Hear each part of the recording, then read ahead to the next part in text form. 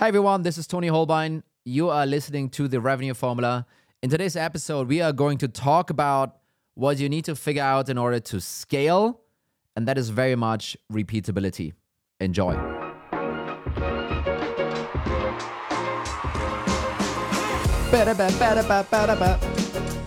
So where's your jacket? Yeah, I left it at home. Not today. We tried it last time. No jacket today. I'm not allowed anymore. Yeah.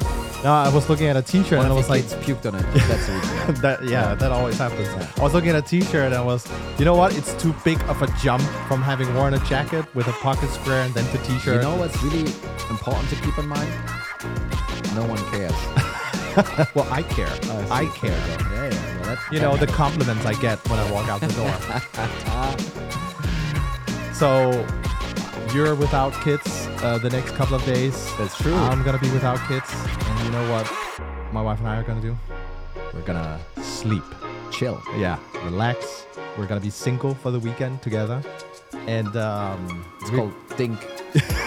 Double income, no kids. For the weekend. Yeah, for the weekend. And so I love watching movies.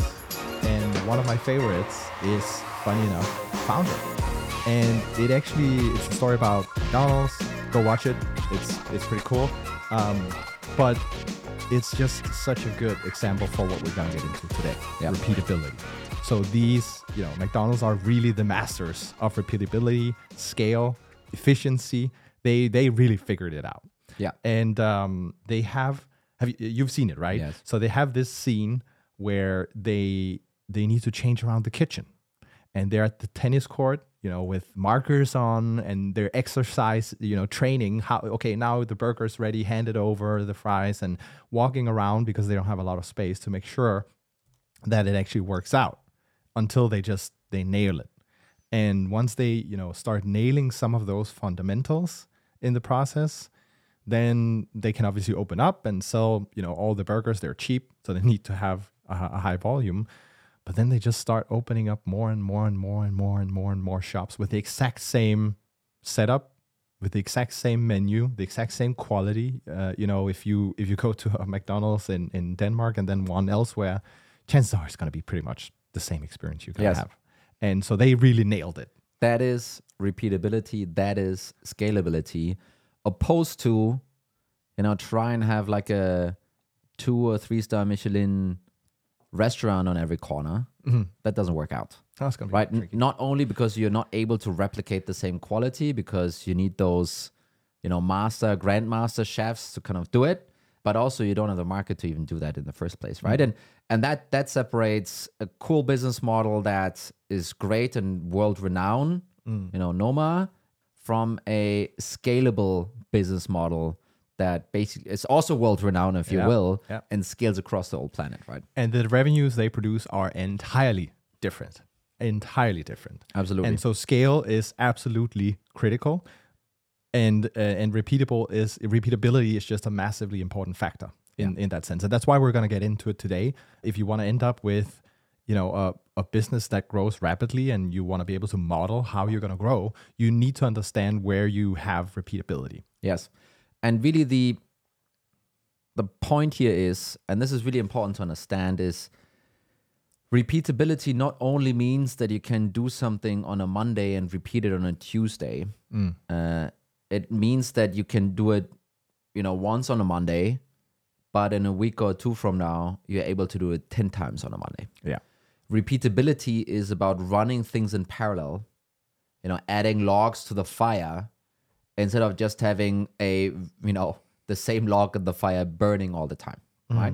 So that's kind of really important to make that mental leap. And when we talk about repeatability, again, it doesn't mean that you can do one thing one week and the next.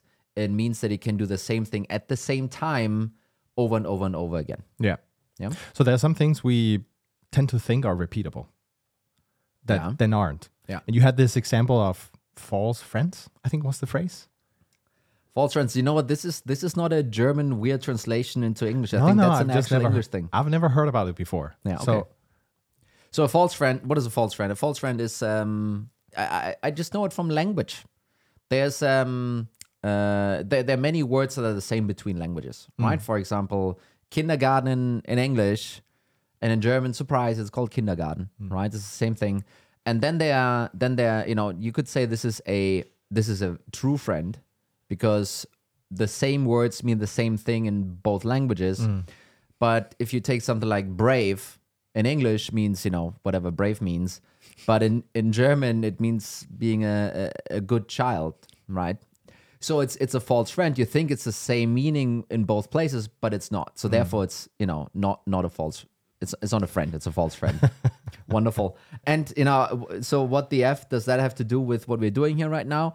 Well, I feel, and this is, I feel this is one of the myths I want to bust. But whenever I talk about it, people just zone out and are bored about it. So really, a false friend for scalability is your Google ad spend. Your Google ads, it's a false friend. Why the F is that a false friend? Well, you will have a really nice ramp up of, you spend money on ads and you bid on those keywords, and, the dashboard looks really nice and it adds up really quick. But very quickly, either in the first year or shortly thereafter, you will cap out. You will basically have the same amount of traffic coming from Google week over week, month over month. You will have seasonality in there and all of that jazz. But generally speaking, it's flat. So why is it not repeatable? Well, it's repeatable, every week and every month. But it's not like you can add another Google search. You can add Bing, by the way. It will give you another bump of around 2%. Unless you sell to grandmas and grandpas, by the way. Otherwise, there's not, another Google search engine you can add on top and get the same intent level inbound coming in. So therefore, it's a nice base to have, but it's not repeatable in the sense you can't scale through Google. Many people forget about that, and I just want everyone listening that, if this is your business model right now and you're B2B. Totally different story in B2C, by the way. If you're B2B and Google Ads is how you grow, you have a really big problem coming up in 6 to 12 months from now. Yeah. And I mean, it's a classic S-curve that's happening, right? So you'll see some growth, and that's great. And by the way, it's not that to knock on Google. It's certainly an important and a good channel to consider if you're in B2B, but at some point it is going to flatten out. And what you then tend to do is say, well, can we do another campaign about this other product? So you add another S-curve on top until you kind of exhausted it. Yeah. And you're going to be there at some point. Now, the other difference where you just can continuously add S-curves on top and on top and on top. So there's, let's just stay in the marketing realm maybe for a second. Okay. And let's just say Facebook. Let's just say you sell something SMB or something like that. And Facebook obviously has a gazillion billion users. And you will want to reach them.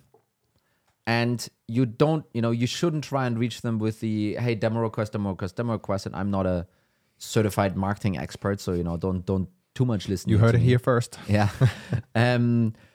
But what you can do on Facebook is you can interface to your potential buyers and their targeting issues and so forth, but basically kind of tell them about you, kind of tell them the problem that they weren't aware yet, and then have them realize the next day, oh, Jazz, I have this problem. I now need to go to Google and I need to search. Yeah. And what you now did, you created demand. Other people call it demand generation. And when they then show up on Google, that is then called demand capture. And the demand in a market usually is flat unless you have a lot of people trying to push that demand up, which is sometimes the reason why it's better to be in a crowded market than not, by the way. But if you're only looking at capturing whatever demand is out there, it will simply, there won't be magically more people that wake up every day to have that problem, right? You need to educate the market that they have that problem. Oh, I need another BI tool. Yeah. I just realized. Yes. And the other example, obviously SDRs, outbound, favorite go-to here for many reasons. Yeah. And the reason is it is also really a demand gen function. It doesn't mean that it needs to report into marketing if someone was, getting scared of this now. But it basically means you are calling up people, you educating them on the problem they might or might not have. And then, magically you get them from where they are right now all the way down to, oh, now I want to see a demo. And then the rep in the demo is, building out this problem that they might have. And then they realize, shit, now I need to buy this thing. And that's why it works really great. And the reason why it is so scalable is it's not about how many people want to buy today. It's how many people could buy. Yeah. And let's go at it and call them all up. It's the same with the Facebook ads. Let's go to all the people that could buy, educate that we have a problem. And obviously you could say now, hey, but there's also a limit to it. Once you kind of talk to all of these people, then you have the other S curve. And that's right, for sure. But now you're basically talking about TAM. You're running out of total addressable market at that point. And you know what? Once you have that problem, I congratulate you. That's a champagne problem to have, and try and get there first before you complain about it. Yeah, I mean, we talked about there's a reason why Facebook and Google are trying to spread more internet around the world. So maybe we need to elaborate on this. So Google and Facebook, they're trying to bring the internet to Africa. They're bringing the internet to remote places on the planet. Why are they doing that? Well, they literally ran out of TAM. They got everyone to go on this search engine. They got everyone to go on this social media website. And what they now need to do in order to keep growing, they basically need to help everyone to, drop into that TAM. They need to not build demand. They need to build a market. Yeah. So they're basically trying to get more and more people to go online. Hence, they give them internet. And then obviously they become a customer. Yeah. And so maybe this is an entire side rant, but usually you don't run out of TAM. Usually it's the VP marketing that is clueless and is worried that then says, you know what, guys, I think we're running out of TAM. That's the reason why we're not growing. I can't deliver any more leads. It's done. And usually when you hear that, it's probably BS. Probably. Yeah. Yeah. So really what you're saying with SDRs, with the Facebook examples is here you have a potential case where you can keep stacking, keep hiring SDRs, get one more in Monday, another one next Monday, and they average, maybe 10 meetings a week. And then it's a month, and then it becomes 20 as you hire, 30, 40, and so on. And you can keep going because you know what? There's a lot of people you can call. And even the ones you called a year ago, you can call them now. No, actually the ones you called 3 months ago. Yeah. But, besides that point, so now we're getting into so this is the difference between what's repeatable, what's not repeatable. Yeah. And now you need to think about, okay, how do I make it repeatable, right? In a demand gen marketing use case, it's, the copy needs to change, the visuals of the ad need to change, the targeting needs to change. Whatever you did for Google once on the keyword and a landing page, it will, that dynamic will change. You need to be way more creative. Yeah. AKA need to hire way more copy and creative people to keep rotating those ads, to keep that, target market to, keep them educating. And then on the SDR side, you basically have the same issue to a degree. But in that case, it's how do you repeatably find the talent, get them into the organization and onboard them, and get them to being successful in their role. That's for the SDR side. For the AE side, how do you find them? How do you successfully get them into the role? And how do you get them to close business at the right rate and hit success criteria throughout the organization? If you figure this out with, we call her the average Jane. If we do that with average Jane, not with rockstar, super awesome person, I don't know, PhD, whatever. If you're able to do that with the average person off the street, then you have something that smells like repeatability. If you need the outlier expert all the time, it will be difficult for you to get to 10, 50, 100 folks. Yeah. Yeah, so you're really getting into the whole, standardization piece almost, right? That you need to have some inputs, you need to have a processing, and you need some outputs, and that, where you have predictability. And so one way to get to stronger standardization is to narrow down the scope of each role. And then you get into specialization. And the reason why you want to do specialization is you want to have a very clearly defined, this is what this role is about. I only need to teach you this part. You can explore all the other things around it, but that's what I need to teach you right now. And I need to get you to be great at that specific step. Yeah. And if you have, for example, the current typical SDR and account executive setup, you need to teach the SDR how to be great at prospecting. And you have great managers around that. And you need the AE to be great at closing those deals. Both of this is a completely different onboarding, is a completely different management style. It's completely, everything's different.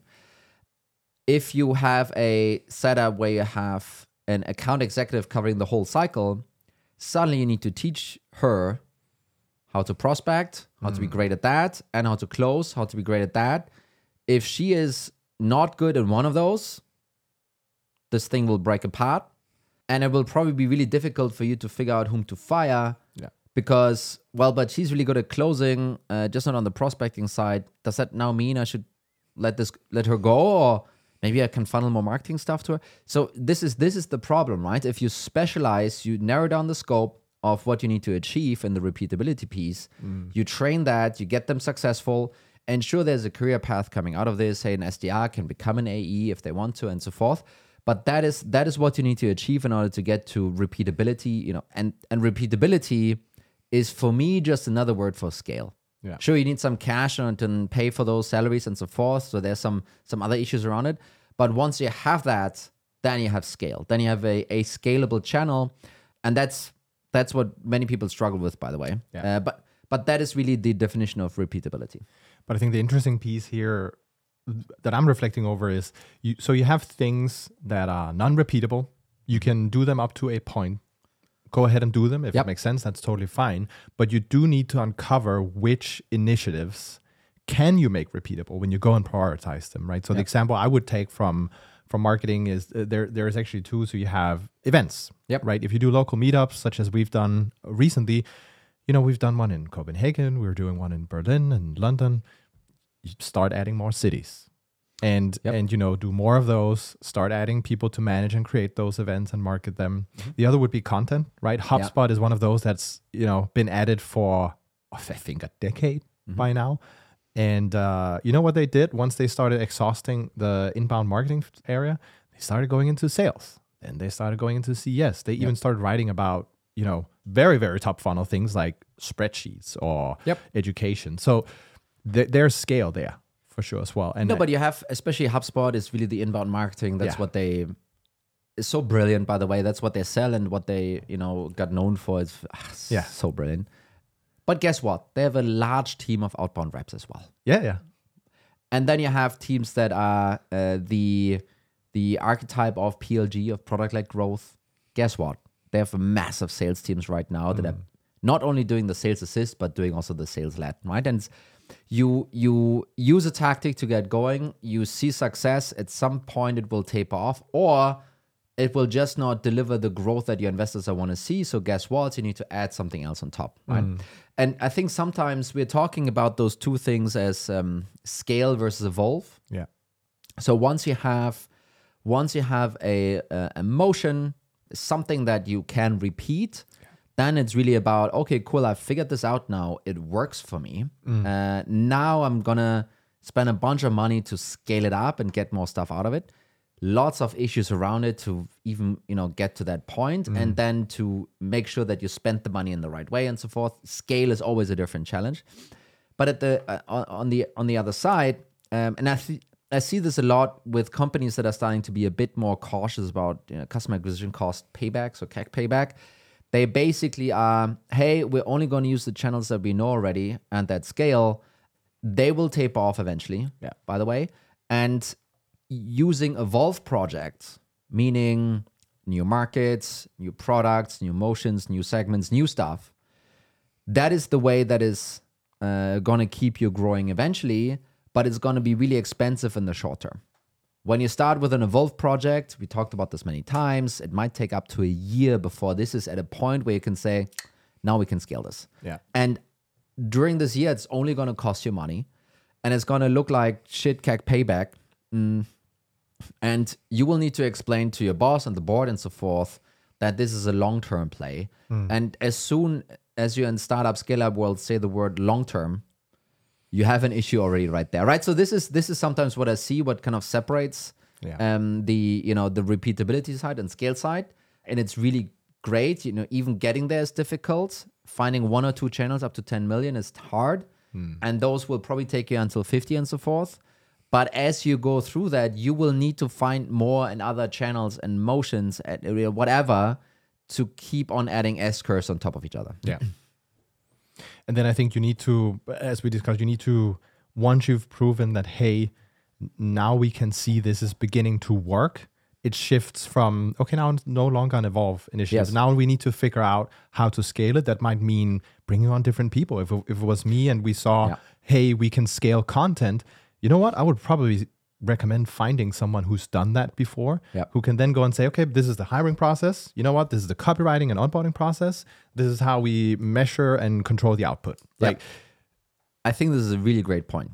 It's really many times you will need to have someone that is creative. And I don't mean that in the, this is a designer kind of sense. Someone that has the willingness and the attitude and the grit to take something from 0 to 1. Yeah.